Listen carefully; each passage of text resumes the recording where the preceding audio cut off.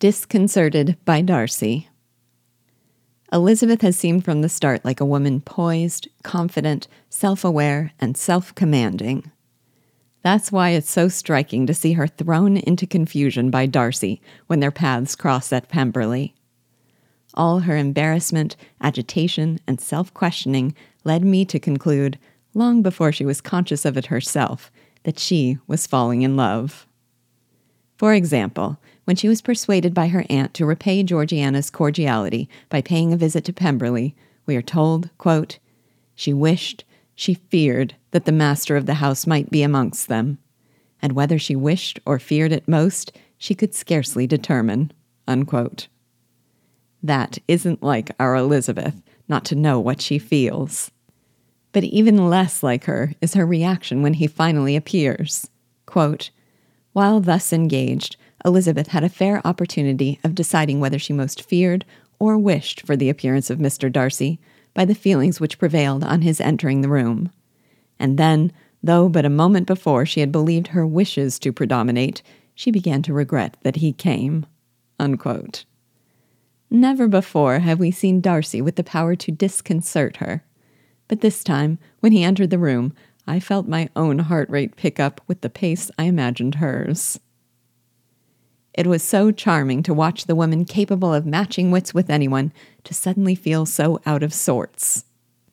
Quote, "No sooner did he appear than Elizabeth wisely resolved to be perfectly easy and unembarrassed.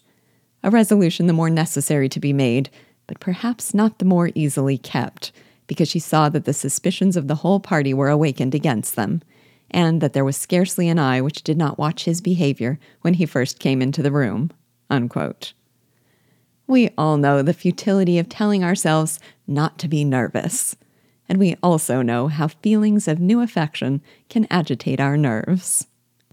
And though she has always seemed so self-aware and self-possessed, it takes the prospect of losing Darcy for her to finally realize she loves him. After she informs him of Lydia's infamy and faces the fact that it will separate her from Darcy forever, we are told that the situation was, quote, "exactly calculated to make her understand her own wishes. And never had she so honestly felt that she could have loved him, as now, when all love must be in vain." Unquote.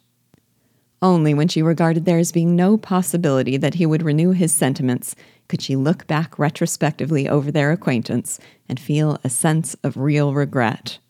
She, quote, "sighed at the perverseness of those feelings which would now have promoted its continuance, and would formerly have rejoiced in its termination."